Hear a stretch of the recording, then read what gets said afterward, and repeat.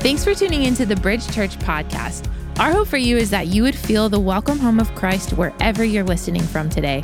We pray that this message encourages you in your faith journey to be with Jesus and become like him for the sake of the world. Let's dive in. Hi, everybody. My name is Rob, and I am location pastor at Columbia for The Bridge. And for all my family here at Spring Hill, it's an honor to see you again. For those of you who are joining us online, we're so glad that you're connecting with us today, but especially our family, my family in Columbia. I love you. So glad to be serving with you. And so God has done a beautiful, beautiful thing in the midst of our community. So as we're going through this series, we're going through a series that's simply called Limit Yourself. And the reason why that's an important phrase, an important thing to remember, is that you and I, we have this natural part of our humanity, and we live in a world that wants to live opposite of that. We don't want to limit ourselves to anything. And so what happens is we just overstuff our life with all kinds of relationships, with all kinds of things we need to do, with all kinds of activities, with all kinds of busyness. And then out of nowhere, we're going, I wonder why our society is so depressed and stressed. And it's because we have a hard time limiting ourselves. If you remember in the first series of this series, there was a painting that Ian placed before you, and it's that famous 1885 classic from Vincent van Gogh called The Starry Night. Do you remember that image? It's a beautiful, beautiful image. And how he tied it to Van Gogh's own spiritual journey in his life. It also showed you that Ian is very cultured. So I'm going to tell you how I'm cultured. And so there's another image, there's another piece of art, fine art, that's one of the most precious pieces on the planet. In fact, it's actually a modern treatment. This is only from 1977. In fact, when I show this, there will probably be many of you that will feel very emotional as you look at this portrayal. So go ahead and put it up there. This is the most famous painting of all time. Star Wars, A New Hope. So 1977, and unfortunately, I can literally remember when this came out. And the reason why I tend to be a huge Star Wars fan, among many other reasons I don't want to share this morning, is because through Star Wars, we're exposed to the concept of rebellion and resistance, and that being a good thing. So in other words, I'm a father of 4. We didn't get with our children and we're raising them up and we say, okay, kids, here's the deal. Our goal for you is to be outright rebels. We would never do that. But see, for those of you who are seekers, for those of you who may not say that you are a follower of Jesus, maybe you'll be coming here or joining us online or in Columbia out of curiosity about the Christian faith. We Christians, we actually believe that we are part of an empire. Much of that empire is invisible. Some of it's visible, but much of the time it is not. In fact, 1 John 2:16 describes this empire like this: for everything in the world, the lust of the flesh and the lust of the eyes and the pride of life comes not from the Father, but from the world. Ephesians 2:1-2 says that before we were Christians, before we were Christ followers, that we followed the course of this world, following the prince of the power of the air. So I literally, as a communicator of the gospel today, I unabashedly and unapologetically say as Christ followers, we are to be rebels. We are to be part of the resistance. And so this whole series is trying to understand, what does that look like? So a book that this series has been largely framed around is the book, The Common Rule, Habits of Purpose for an Age of Distraction. And so Justin Earley, the author of that book, said this: When we practice resistance, we acknowledge that evil and suffering are very real, though they aren't how the world was made to be. But remember that resistance has a purpose: love. The habits of resistance aren't supposed to shield you from the world, but to turn you toward it. We would love for you to go to a website that has been devoted to this sermon series. It's bridge.tv/rhythms. And you can go there, and not only is this sermon series being placed on there, but we talk about weekly rhythms that we engage in. We also talk about daily rhythms that we engage in. And these are practices. Now, let me make something very clear. We are not saying we do these practices so the Lord will love us. That's not what we're saying. We're not about behavior modification. What we're trying to say is when we engage in these practices, when we do these things to limit ourselves of certain things, we are better able to see who is above the empire, the King of Kings, the Lord of Lords, Jesus himself. That's why we do these things. So 2 practices that I kind of want to double dog dare us to do as a family of God is, first of all, let's try doing something very scandalous: putting down our phones for an hour a day. Putting down our phones for an hour a day. You know the reason why this is actually provocative for me to say something honestly as dumb as that? Is because we have attached our identity to technology. We've attached our significance to pixels. We've let the stories that unwind, and we say, that's my story. And then we wonder where we are as a culture. So putting down our phones for an hour a day, and then a weekly rhythm: fasting from something once a week. Many times, fasting can be going without food for 24 hours. Something that we normally have in our life that we're very attached to. Now, here's the thing. If you do one or both of these things, we're probably going to feel it. We actually will probably feel a sense of loss. And that's the reason why we do it. And so, see, here's the concept. In order to receive from God, here's the main idea for today. In order to receive from God, we must be willing to resist our false ideas about God. In order to receive from God, we must be willing to resist our false ideas about God.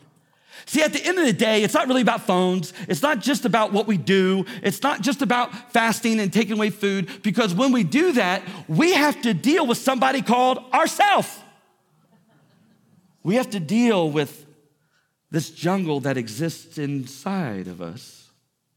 In order to receive from God, we must be willing to resist our false ideas from God. I think this is common sense. If we want to receive something, we need to be ready to resist something. Let me give you examples. If we want a nice physique, we must resist pounding a box of Little Debbie's. Right, Mark? If we want a good football team, we must resist orange and white checkerboard end zones.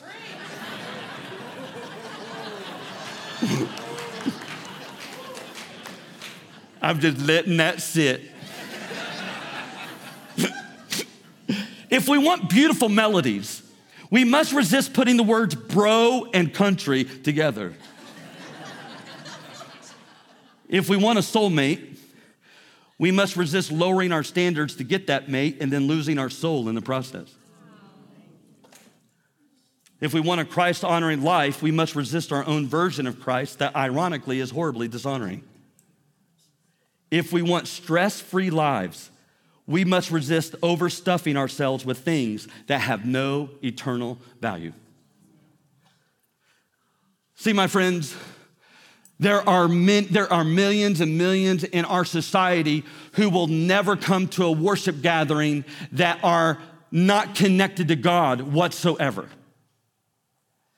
And there's conferences, and there's podcasts, there's YouTube videos, there's stories that talk about what is the main thing that's getting in the way of our witness to unbelievers. And of course, we always point to that one that's existed ever since the church has existed. It's the overt hypocrisy of the church. And that is absolutely true. And when hypocrites join it, we are 100% all the time in terms of hypocrisy. Some people say, well, maybe it's our sexual ethics. All the moral failures that have happened within leadership and leadership caving in many churches. Absolutely, I'm sure that is a contributor. I actually think there's one that's more subtle and more lethal. It's our calendars. It's our calendars. I think actually there are many times we actually portray a stressed out Christ to an already stressed out world. So why would we want that Christ? In fact, a lady by the name of Jean Fleming wrote this a few years ago. She says, we need to scrutinize the rush of our activities because even venerable exertions, in other words, honorable exertions, may be keeping us from becoming and doing what God wants. A packed schedule may be detrimental not only to ourselves, but to those we seek to help. A few years ago, our neighbors were drawn to us, but when we talked to them about the Lord, their response was, we couldn't be Christians. We couldn't live at your pace.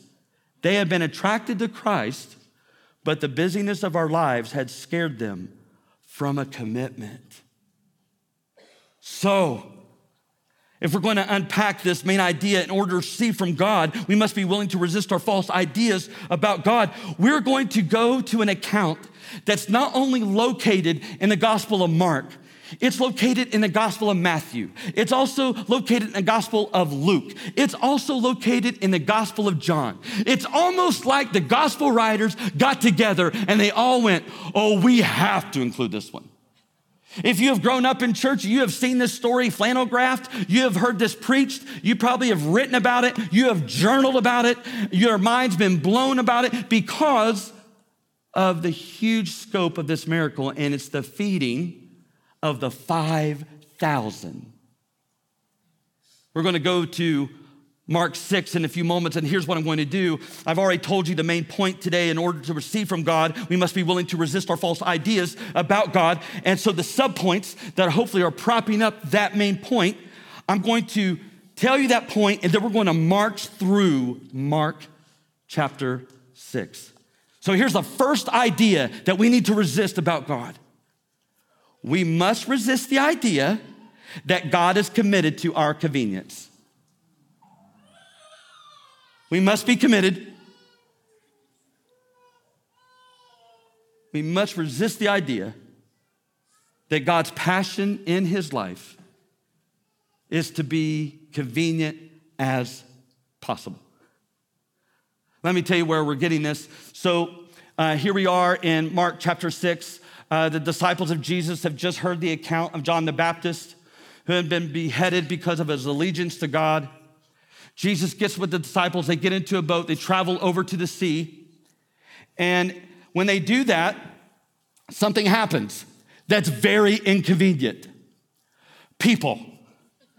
Starting in verse 31, it says, and he said to them, come away by yourselves to a desolate place and rest a while. For many were coming and going, and they had no leisure even to eat. So they're tired, they're hungry. And when they went away in the boat to a desolate place by themselves. So now the crowd comes around them, and later on in verse 35, it says, and when it grew late, his disciples came to him and said, this is a desolate place, and the hour is now late. And what do they say? What do these beautiful, godly, focused disciples say? Send them away to go into the surrounding countryside and villages and buy themselves something to eat. My friends, we must resist the idea that God is committed to our convenience. Folks, the great promise is God promised us his comfort. He does not promise us circumstantial convenience. If you live for convenience, then you will need to pass on the Christian faith. because the leader of that faith has a history of flipping tables and leading us to many places we do not want to go. Convenience does not equal maturity. In fact, an enslavement to convenience creates the false idea that we are powerful and autonomous. Convenience also warps our view of other people, whereby we see other people as only opportunities to be used or as a potential interruption to our sacred commitment to ourselves. We must resist the idea that God is committed to our convenience. One of the most horrible news stories I've ever read occurred in the early 2000s. There was a lady in Kansas City by the name of LaShonda Calloway. And LaShonda was walking toward a convenience store, and on her way there was an altercation, and she was stabbed multiple times. She managed to stumble and keep walking, and she got to the convenience store. When she got there, the automatic doors opened, and she got a few steps inside of the convenience store and collapsed, and the doors closed. And then the doors open, and a guy comes in, and he looks down and walks on. He got a bag of chips. The door opens again. Another person looks down, takes a picture of her with his phone, and walks on. A third person comes in and walks by. A fourth person walks in and walks by. 5 people. LaShonda died on a convenience store floor. That should offend every one of us in this room. There is something visceral when we read about that account. And I by no means am trying to diminish the abuse and the horror of what happened to LaShonda Calloway physically. I want to make sure that you hear that before you hear what I am about to say. Spiritually speaking, people apart from Christ are in a worse plight. And you and I work alongside, live next to, interact. We have many interactions with people all the time. But when we are committed to convenience, we can dismiss the greatest need. So here's the next point. We must resist the idea that God is not moved by our deepest need. Let us not edit this and transpose this to say that we must resist the idea that God is not moved by our deepest wants and desires and goals, but he is moved by our deepest need. Here's what happens in verse 33. Let's move on with the story. It says, now many saw them going and recognized them, and they ran there on foot from all the towns and got there ahead of them. When he went ashore, he saw a great crowd, and what does Jesus do? Remember the disciples? Send them away. And here's Jesus. And he had compassion on them because they were like sheep without a shepherd, and he began to teach them many things. So I think I can go ahead and say this today. Do you see that Jesus saw those people differently than the disciples saw them? They saw them as interruptions. They saw them as other people need to take care of them. Let's farm out all this hard stuff to other people. But Jesus says, no. They are like sheep without a shepherd. If you are considering the Christian faith, I need to warn you about something. If Jesus gets a hold of your life, you will never see other people the same way again. You won't even see your enemies the same way that you've seen them before. You won't even see some of the histories that you've gone through relationally in the same way before, because I'm telling you, that is what grace does. It impacts how we see. See, my friends, we are suffering from a compassion deficit within our culture. Compassion cannot be engineered from a place of our personality, politics, preferences, or even our pain. True compassion begins by seeing people through the tragedy of their spiritual lostness. Confession. I am a natural egomaniac. It takes no effort for me to think of me. It takes no effort for me to consider myself in the middle of my universe. It takes no effort for me to only hang with people who have common interests that I do or the same personalities that I do. I could do that all day long. But when we see other people through, are they connected to Jesus or disconnected to Jesus? That changes the whole game, folks. Dietrich Bonhoeffer, when he was describing the crowds that Jesus interacted with, he said these words in his classic, The Cost of Discipleship. He says, they had questions, but no answers. Distress, but no relief.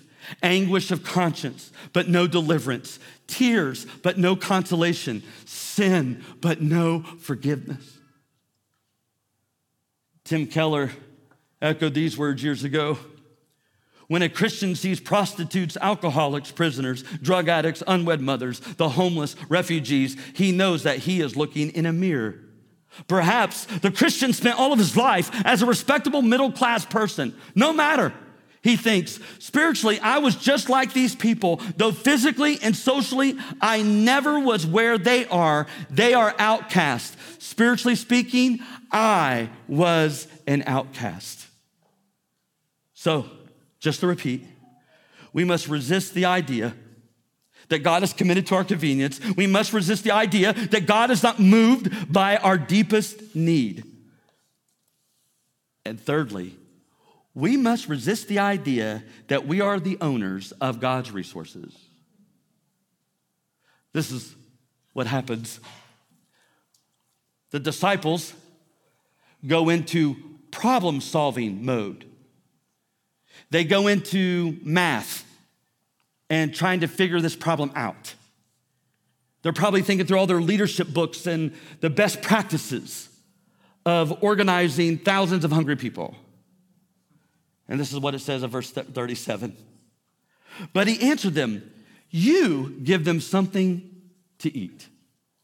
And they said to him, shall we go and buy 200 denarii worth of bread and give it to them to eat? A denarii was equivalent of one day's salary. So they're saying we would have to work for 7 months to feed all these people.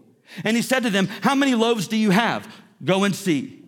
And when they found out, they said 5 and 2 fish. Then he commanded them all to sit down in groups on the green grass. So they sat down in groups by hundreds and by 50s. And taking the 5 loaves and the 2 fish, he looked up to heaven and said a blessing and broke the loaves and gave them to the disciples to set before the people. And he divided the 2 fish among them all. So let's rewind a little bit. The Gospel of Matthew says that actually only the men were counted in this account. Back then in the ancient world, when you did a census, you basically counted the heads of the homes. And so you didn't count wives and children. So here's the deal. Conservatively, we're actually talking about 15,000 people. So let's do some math. 15,000 people. So that means the crowd was actually, again, close to 15,000 people. That means for each disciple, there was approximately 1,250 people. Because they were divided in groups of 50 to 100, that means each disciple was in charge of 25 groups of 50 or 12 groups of 100. That's a problem. A huge problem. Can I give you a side sermon real quick? It's not on the notes. When God's people are filled to the brim with pride, he will put you to work. Pride introduces stress into our life. They're not getting it. Folks, they're doing bad math. You know what they're thinking? They're getting their little camel hide register out. See what I did there? And they're going through the numbers. All right, we have 15,000 people. If we partition everybody, that means each of us is in charge of 1,250 people, and all these groups of either 50 or 100. And they're going by the numbers. And what do we have? Well, we have 5 loaves. We have 2 fish. In other words, when the disciples were saying, let them go to somebody else, conventional thinking would say this: that's a good idea.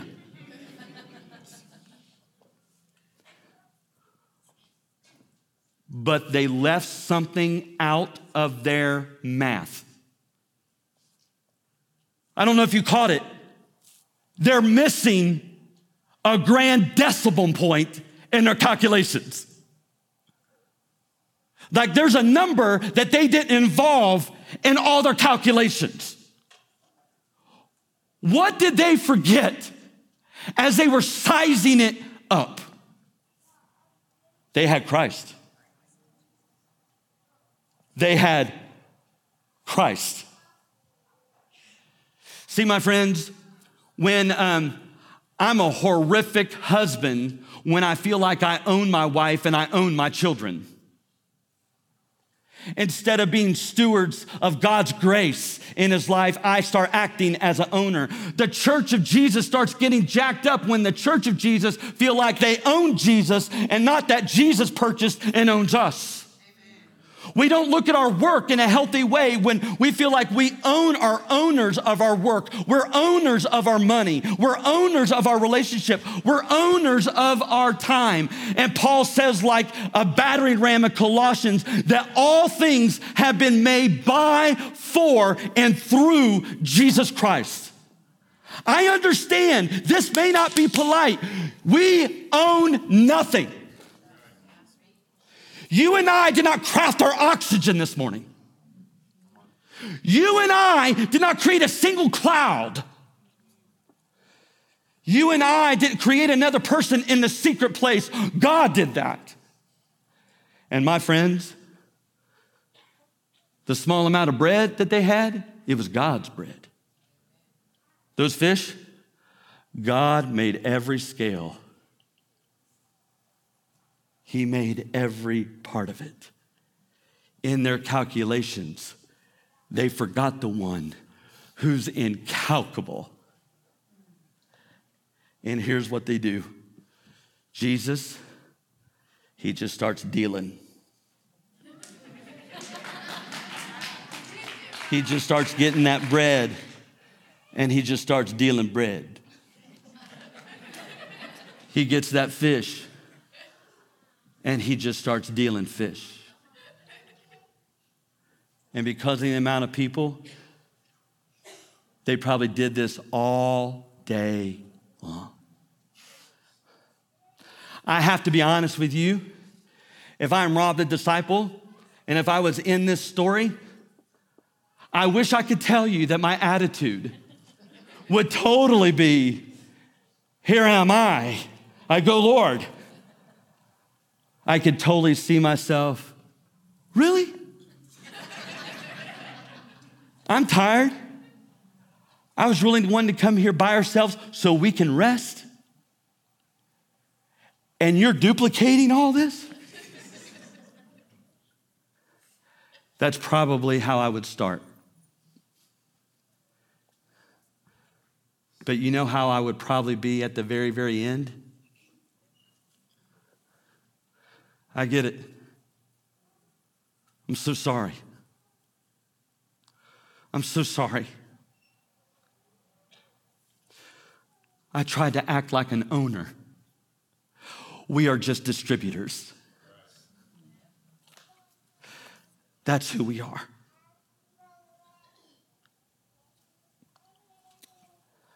Here's the last thing I want to challenge us to resist. We must resist the idea that God has cheated us.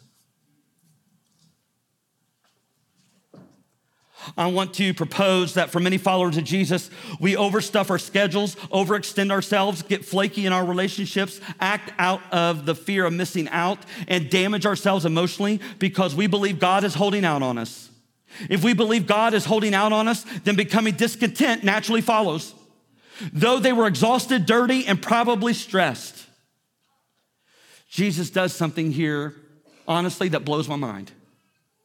I have to confess, I'm a church kid, so I have read this and I've heard this preached literally for decades. And it actually probably wasn't until around 10 years ago that I kept overlooking a tiny detail in this whole account. This is what it says in verse 42.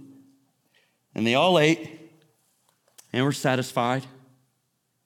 And they took up 12 baskets full of broken pieces and other fish. Let me rewind. They've been distributing, handing out fish, handing out bread, hours and hours and hours. And after the last person is fed and who was filled, they come to Jesus and he has 12 baskets, one for each of the disciples. And what is he saying? I got you. I got you. I'm taking care of you. I'm going to work in and around you. I'm going to get my glory out of you. I really believe this is like one of the huge deals with a lot of us is the reason why we have so much anxiety and the reason why we make unhealthy choices and the reason why we fall into addictions is because we believe that what God has given us is not enough. Folks, I'm telling you, if God has provided Christ, we have everything we will ever need. He is that great. He is that wonderful. He is the jewel of our life. He is the diamond that does not stop shimmering. He is the Alpha and the Omega. He is the beginning and he is the end. He is the personification of Jehovah Jireh. He is not only our provider, he is our provision. Christ is everything to Christians. That's why we are Christians.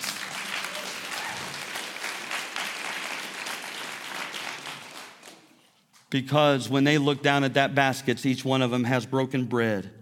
If they were good Jewish boys, do you know where they went to? Exodus. Here is God getting them through the sea. In this account, they just got off a boat. And they were in a desert. Here, they're in a desolate place. And he provides them what in the desert? He provides them food in the desert. But guess what? Jesus is the better Moses. Psalm 23. The Lord is our shepherd. And what does a shepherd do for sheep? He makes them lie down in green pastures. What did Jesus do? Even though this was a desolate place out of nowhere, what does the Lord do besides the fish and the bread? He has them all sit on grass in a pasture. Jesus is the greater David. Fast forward to the New Testament, Jesus takes his disciples into the upper room, and what does he do? He breaks bread, and he gets wine, and he says, this is my body that's going to be broken for you. This is my blood that's going to be shed for you. See, the point of this passage is not merely to help needy people. It's not merely that Jesus performs a miracle. The deepest meaning is Jesus is the bread of life. And here is good news, Bridge. Isn't it amazing that our Lord allowed himself to be broken to put together broken people. He broke his own body so that we can have a verdict that goes from, I am a child of the adversary, the devil, and I am being adopted into the God of the universe. He broke his body that we can go from, I'm sinful at enmity and enemy of God, to my verdict is freedom, forgiven. I don't know about you. I'll take that bread any day. Any day.